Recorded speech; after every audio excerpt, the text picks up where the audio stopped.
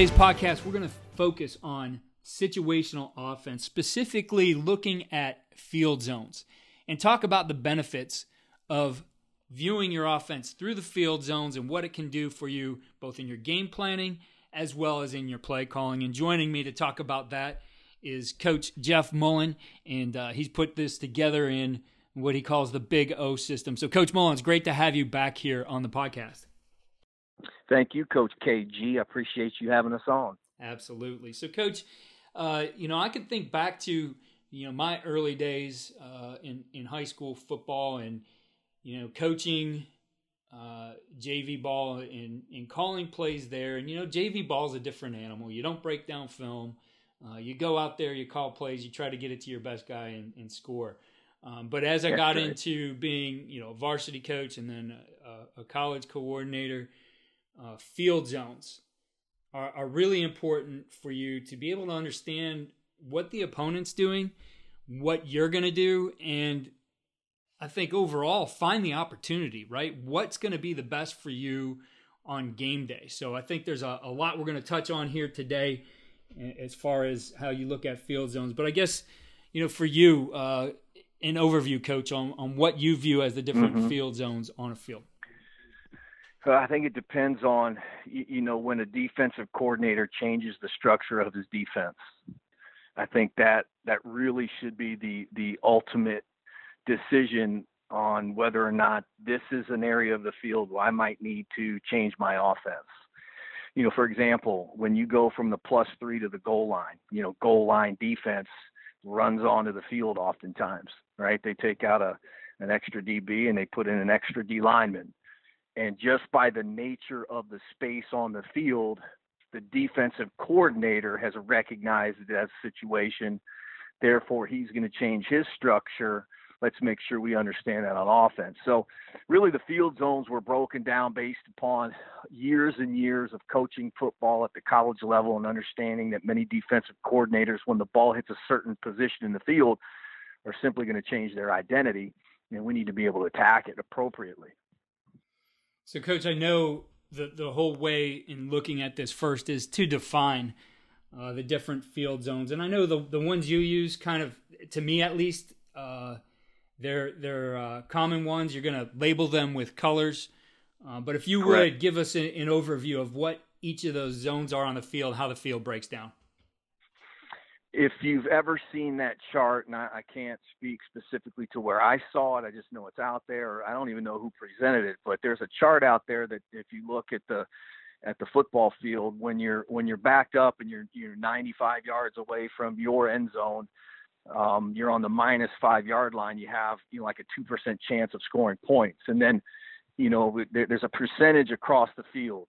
And really, that's one of the things that I think is very important for young offensive coordinators to understand, that football's not just points. At the end of the day, it's points, but how you get those points is field position. Mm-hmm. So we have to win these field position battles within the entire war, and it's important that you clearly define those field zones in an effort to win that situation, right? So for us, from the -1 or the goal line to the -10, we define that as the black zone. That's coming out. From the -11 until the +25, really the entire area of the field, we just call that green zone. I often refer to that as NDD, or normal down and distance. This is 80% of your game plan. These are your first and second down calls, literally primarily the whole day. Where you're going to have an offensive identity, and you're going to use that to attack the defense, right? This is your base identity versus your defensive coordinator's base identity, your normal downs.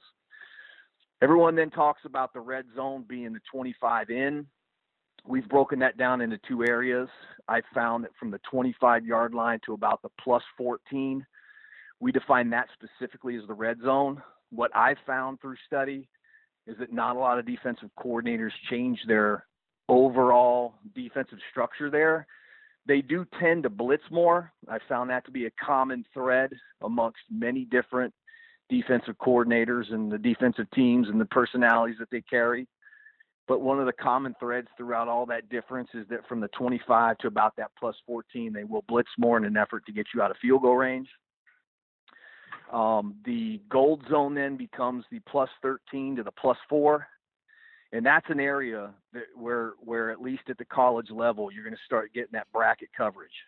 Right. You're going to start getting 7 across picket fence. That's a defensive decision to change the structure of their identity based upon field zone alone.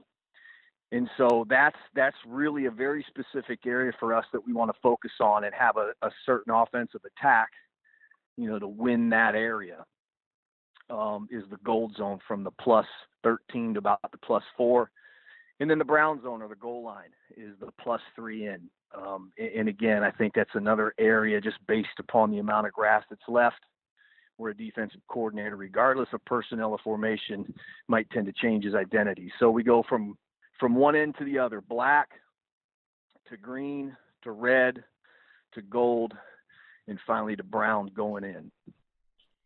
And I know, Coach, when you look at these different zones, there's going to be some different objectives. What I really liked about this, as this started translating to our players, is they started to get a feel, too, for what we were going to do here. And there were some zones for us that really didn't change a whole heck of a lot over the course of the season. And primarily, it's the first one you mentioned, the black zone. We had a package of what we were going to do in there and a reason for doing it. And the other one was you call the brown zone, the goal line, right? So for us, there was some consistency. And actually, the structure of the package, maybe not all the plays, but the structure of the package got kind of similar for us. I mean, with this particular group, when I was at Baldwin Wallace, we liked to be in 21 or 22 or even 23 personnel. For us, especially when we were in the black zone, widen those edges, make more gaps, make sure they're playing gap sound. Don't let them, be able to load up on a gap to get penetration and because we can't afford to go backwards at that point, right? Yeah, no, I mean, you hit on a lot of things. You're exactly right. I think first and foremost of the entire 100-yard field, from the minus 11 to the plus, 14, I don't think it changes a whole lot. It shouldn't change a whole lot. That we shouldn't overthink that part of it. And again, that's the majority of the game. However, games are won and lost on 4 or 5 plays in a game, and oftentimes in those areas where points are given or taken away. Because of that, the black zone, where you could actually give the other team points in 2 ways. Number one, the safety. But number 2, if you're not getting the ball out past the 5 or another first down, you're going to punt the ball back to them in a position where it's a 65% chance of scoring because they're already going in. So the black zone, because there's points that could be exchanged if you don't, quote unquote, win that drill, that became an area that we wanted to have an identity within that situation, that our kids practiced it every week, that they understood what we were trying to accomplish, set some goals, attach some play calls to attain those goals, and then execute, right? So offense is execution. And then the other end of the field, of course, where, again, you're talking about giving and taking away points. 7's, 4 more points than 3. So anytime you're kicking a field goal down there, you're losing 4 points. And so I think from that 13 to the 3, where you've got to attack that brackets coverage with a little bit different route combination, where your runs have to account for safeties in the run game now instead of RPOing off of them. I think that's a crucial element that you have to have a situational identity within that 12-yard space, and then down in the goal line as well. So it's really the edges that are important in this situational identity. You'll be shocked. We would do end-of-the-year cut-ups, for 2 decades, whether we were at Wake Forest, West Virginia, UNC Charlotte. Every year, Coach, we would do, end-of-the-year cut-ups, and let's just average 1,000 plays a year. You would only be coming out in the black zone maybe 9-10 calls. Yes. You'd only be going in that brown zone another 14-15 calls. And you were really only in that gold zone around 20 to 25 calls a year. Mm-hmm. And so when you think about that math over a 10, 12 game season, you really don't need to reinvent the wheel each week. No. I think you just need a specific philosophy and plan, only carry a couple of thoughts within each of those segments. And then when the ball gets placed in those segments, go right to it on your call sheet, and your kids will have an opportunity to execute and win that drill. Yeah, I'm with you 100% on that. And I don't remember exactly where in my studies I came across those numbers. I'm going to say I'm pretty certain it was in Brian Billick's book, and he did a great job in that particular book explaining those things and showing the math. But I agree, if we're only going to have 10 to 12 calls in here, number one, I really don't want to be spending my game planning time, on something that might not happen. And number two, I want to invent that package in August or prior to August and install it in August and then use it and get those, cumulative reps over the course of the season. So when we are faced with those situations, we're able to do it. And for me and, looking at, again, we'll talk Black Zone here still. A couple things I liked. I would like to hear your thoughts on these as well. But we would always start, first of all, for us, this was a period we do on a Thursday. We do simulated drives, and it was at the start of the team period, be on the -1. And our guys, probably after the second or third time of doing this, understood the very first thing we were doing there was calling a quarterback sneak, or sometimes we'd have a dive, depending on the quarterback I had, honestly. But that play was always going on long count. The thought being, what's the risk reward there, right? I'm getting 5 or I'm losing a half a yard. So, that's right. So we would do that. The other thing we would do immediately afterwards, the next play, we would still leave it on the -1, and we'd take a shot downfield. Now, with the shots we were taking, there was usually some kind of post we would try to isolate, or like a corner post, max protected, play action, take a shot down the field. I think I first learned that one. I was back in my early high school days at a wing tee clinic at Carnegie Mellon, hearing Rich Early talk about it and showing that on film and how they would do it. And so that became part of the plan for me down there. Then the other considerations were our best runs behind our best guys. We would identify those obviously over the course of camp and, going in, at least who we thought they were, to be able to knock the ball out of there. And plays that were going downhill. Now, we were a pistol team, but 2 areas where we would get under center were on the goal line, and then I really didn't want to take the ball off of the goal line with a snap here and have it mishandled, whatever. So we would go under center here to do our work down here till we were able to get the ball out to the 10-yard line. And then third down, right? So were we going to throw on third down? I mean, ideally, we at least want to get that room for a normal snap and punt, so we take out any of the chance of that block.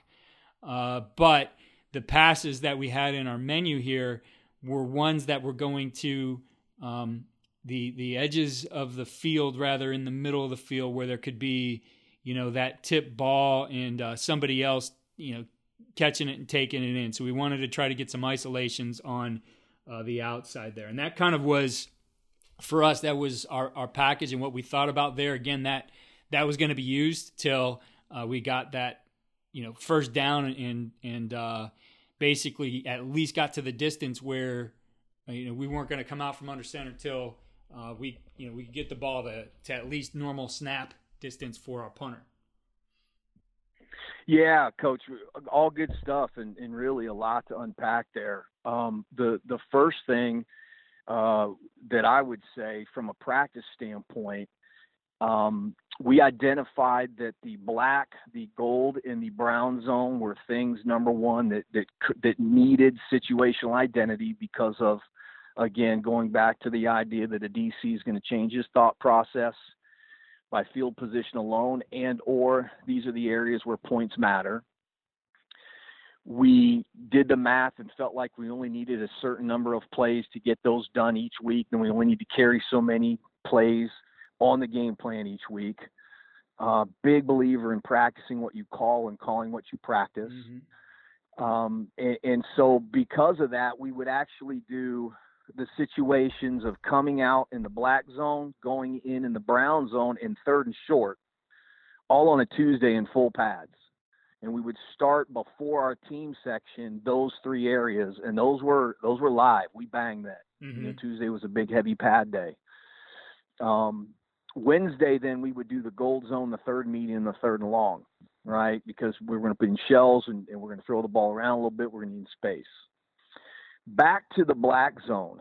The under center is crucial in my opinion. Everyone's shotgun, but I do believe there's three situations, if not just one, which is the quarterback sneak. Not a big fan of it either, but if the ball's on the 1 inch line, you have to do this. You cannot take the ball off the line of scrimmage, because even a gain that's equal to the line of scrimmage could be spotted in the end zone, right? So even if you don't lose yards, you could technically get a safety.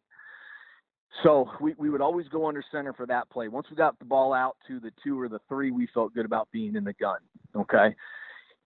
The other thing that I want to unpack, other than just the math of how many to carry, the practice plan of when to do it, that's really another discussion in and of itself. But to get back to each zone, which again, I think the 3 that we need to define are the black, the gold, and the brown, the edges of the field. The number one thing, again, is that definition. What are they and why? The second thing is to have a goal within them. Right. And with that goal in mind of winning that particular situation and that particular drill, then you can develop a game plan of how to execute that, right? So the goal in the black zone is twofold. Number one, get it to the 5. That's the first goal. If we do anything, we're going to get it to the 5, because we need to give that punter a 15-yard snap or a 3 full steps to at least try and change the field. Because, again, if you're going to tight punt, if you don't get it to the 5 and he's got a 1-step punt, you're giving him the ball on 35-40 going in, 1st and 10. And, again, if you go find that chart that says the percent of scoring, when you start on the plus 40, you're in about a 60% opportunity to score points. And that's not good. So, again, we feel like we gave away points right there. We put our defense in a bad position because we couldn't get it to the 5. So that's the first goal. The second goal then is a first down, right? Because we want at least 3 more plays to get the thing to the 15, 18, 19, and at least, again, flip the field entirely so they have to start on the minus 35 with their 1st and 10 call. Again, football is field position as much, if not more, than it is points, just based upon that graph of opportunity of scoring where you start with the ball. Right. So if our goal is the 5 and then a first down, that affects my play calling. That affects what kind of play call. So like you said, I'm a big believer in 12 personnel. I want formations with long edges. Yep. If I'm going to RPO down there, I'm going to do things like speed outs and hitches. I don't want to throw a slant down there because you might get a tip ball, turn the ball over. In the third down area, this was 100% of our career. If we were third down, and I don't care if it was 8, 9, whatever, we would throw 3-step because in college you get a holding call, quarterback's feet are in the end zone. That's 2 points for them. On 3-step, if you're coaching it correctly with your quarterback, it's either there or it ain't. You're not going through multiple reads, right. Full field reads. You're picking a side and you're sticking it or you're throwing it in row 6. So you're not going to have, again, those tip balls. You're not going to have any sacks. You're not going to have penalties. You're not going to have interceptions. And yet you still have a chance to catch, get it to the 5, and then run for a first down. So, again, I think, number one, defining what area is important for you to win a drill in, understanding how many times a week you need to practice it and when, and then giving your kids just enough and not too many plays and a thought process behind it to execute each week. We were a lot like you. Every Tuesday, period 4, whatever it was, first play, we put the ball on the 1 inch line, and we ran our version of quarterback sneak live. I think everyone stay off the quarterback, but we're going to bang up front. And then it was, then it was 1st and 10. on the -2, and we would run, what scheme we thought would be good then. And then we would take that shot on second down, and then we would give them a third down and throw a 3-step. And then we'd run the 2s out there and do it as well. And then we'd turn around and get into our goal line stuff, and we would bang. And we would be very specific. And as God is my witness, KG, at UNC Charlotte, we had 7 opportunities in the black zone in I think the 4.5 or the 4 years we were in Conference USA, and we were 100%. Mm-hmm. Our kids knew exactly. They knew exactly, whether it was iPro or an 8-set or, it was some sort of 12 personnel. Once we gave them the set, they knew the play call, the tags, the shots, the third down, and they had been executing it for years and years and years. So every time the ball was down there, we took the field with confidence. Yeah. And we executed. And more importantly, we did it in a way where we felt like, hey, let's just win this drill. Let's just get it to 1st and 10 on the 12. So at least we can, if we 3 and out at that point, we can flip the field with our punter, and our defense has a chance to not give up 3 points. And I think those things, the situations, those moments where you're on the gold zone going in and you're giving up 4 free points because you're running plays that aren't blocking safeties, or you're throwing routes that can't beat, the 7 across in and out brackets coverage. I mean, that's a you problem. That's a 4-point mistake. Right. Everyone feels good. Well, he's got the 3, okay, but you gave up 4. And I think those are the plays that make a difference at the end of the day. And so that's why we feel really strongly about having identity within a situation, understanding that there's only a couple situations where it's crucial, and then understanding that you don't need to put a whole lot of time and wasted time and reps into it. But when you get there, having an understanding of what you need to do to win that drill. Coach, then that same approach, the goals for you on the gold zone. Yeah. The goal there literally is 7, not 3. Right. Clearly, there's a goal that you don't take a sack because you want to keep the 3. Clearly, there's a goal there where we don't want to turn it over and not get anything. Again, the type of plays you want to call there, because of so in our normal down and distance, we talk a lot about the triangle, the defensive ID, the run support players, for in our green zone areas of the, -11 to that, +26, through the red zone of the +25 down to this gold zone area that starts in that +13, 14. In that green-red zone, the triangle determines where the quarterback's going to go with the ball and what kind of play calls that we're going to try and give him to go away from run support. Well, in the gold zone, those quartered safeties are by alignment in the box. If you're in a 10 personnel, it's going to be a 6 or 7 on 5 box. If you're in 11, it's going to be a 7 or 8 man on 6 blockers box, etc. So you've got to develop plays that naturally block safeties, whether you're pushing an outside zone, whether you're in a 12 personnel and pushing, whether you're reading a defender and arcing an H to a safety, whether you're running a quarterback run, a quarterback draw, some sort of screen game, right? So you're not giving up sacks and yet still getting the ball on the perimeter. And then most importantly, that third down call in the black zone, we're going to be specific. It's going to change personnel formationally and route-wise, but it's going to be 3-step.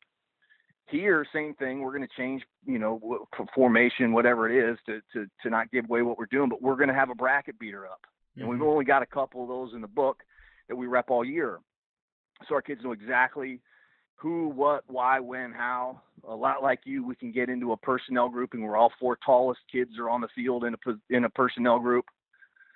We just come up with a personnel group name like X personnel, and the tallest 4 guys go out there. All the short cats come off, right? Whether they're tight ends or receivers, and we get our biggest back out there to block, and everyone in the world knows you're throwing it, but we have a plan. And so, the goal there is simply to get 7, is to be a good, what everyone labels red zone offense really matters in that gold zone. So we take it there. Same in the brown. Yeah, we get to the brown. We're at the 3.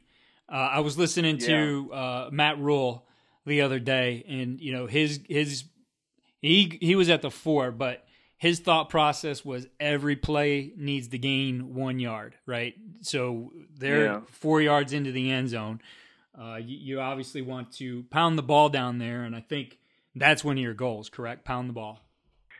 Well, no doubt, and I think the brown zone and the black zone can really tie in here, and this might be something where a lot of people might want to call me up and call me out on this, but minus yardage football plays in the black zone are going to give them 2 points. Minus yardage plays in the brown zone going in are going to take away 4 points to back up Coach Rule's thought process of always going forward. The only runs we're going to carry on the -1, -2, or the +1, +2 are going to be inside zone runs. Don't get it twisted, all you power guys. I love power and counter. It is 50% of our offense in the green and the red and sometimes in the gold. But block, back, anchor, hinge, tackle, there's gaps that you can get run through on. And we all understand that the center block back to a 3 in an A-gap run through becomes really hard on that anchor, hinge, tackle. And if you get a run through when the center's blocking back on a shade, again, that anchor hinge tackle is a one-handed guy, and he's got to really see that. So you see a lot of TFLs on power. This is not an area we would carry power concepts.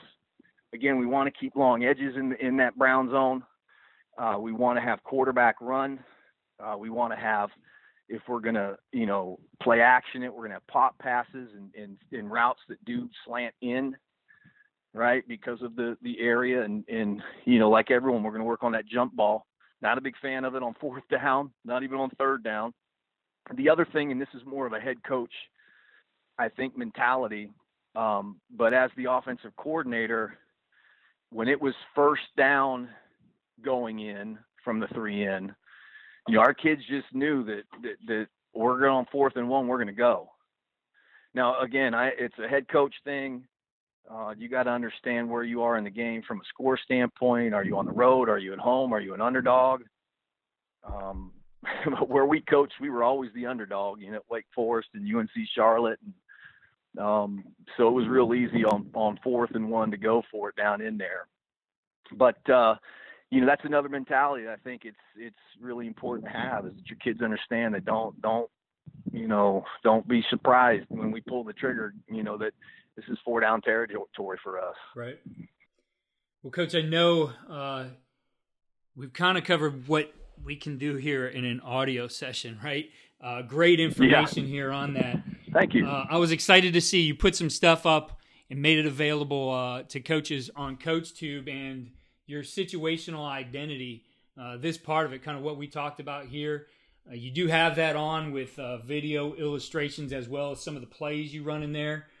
That's one of them. Correct. You have another one in there with the triangle, which we touched on in our last podcast. I'll link to that show as well. And then a third one that you have coming up on 4 verts. Yeah, we just, I'm a quarterback coach. I did coach the offensive line for a number of years, the tackles and tight ends to be specific, at Ohio University in our first couple of years at Wake Forest. And then oddly enough, from that position, got moved to the quarterback room. And really that was the majority of my career, and all of it as a coordinator was as a quarterback coach. And again, had a chance to learn from some of the best and coach a few NFL guys. I think how you address a quarterback in the time where he gets a drop back play call to the time he snaps it, where his eyes are and what he's thinking, his thought process going through, I think that's something that has to be repetitive and consistent. And there has to be a thought process, a checklist of really quick, right? Because the 40-second shot clock's going. But we're going to talk about that, and then we're going to bleed into one of our 3 reads. We teach our quarterback a flat player read, a linebacker read, and a safety read. One of the routes that over the 20-plus years we coached was, 4 verts. I've seen it coached a number of ways. It wasn't until we got to Charlotte that we really stole a base from some other really smart people and learned the best way to coach it. So after we talk about the quarterback play that can, certainly adapt him to any route, we're gonna lean on that safety read of the 4 verticals and how we did it best, and hopefully that'll help people.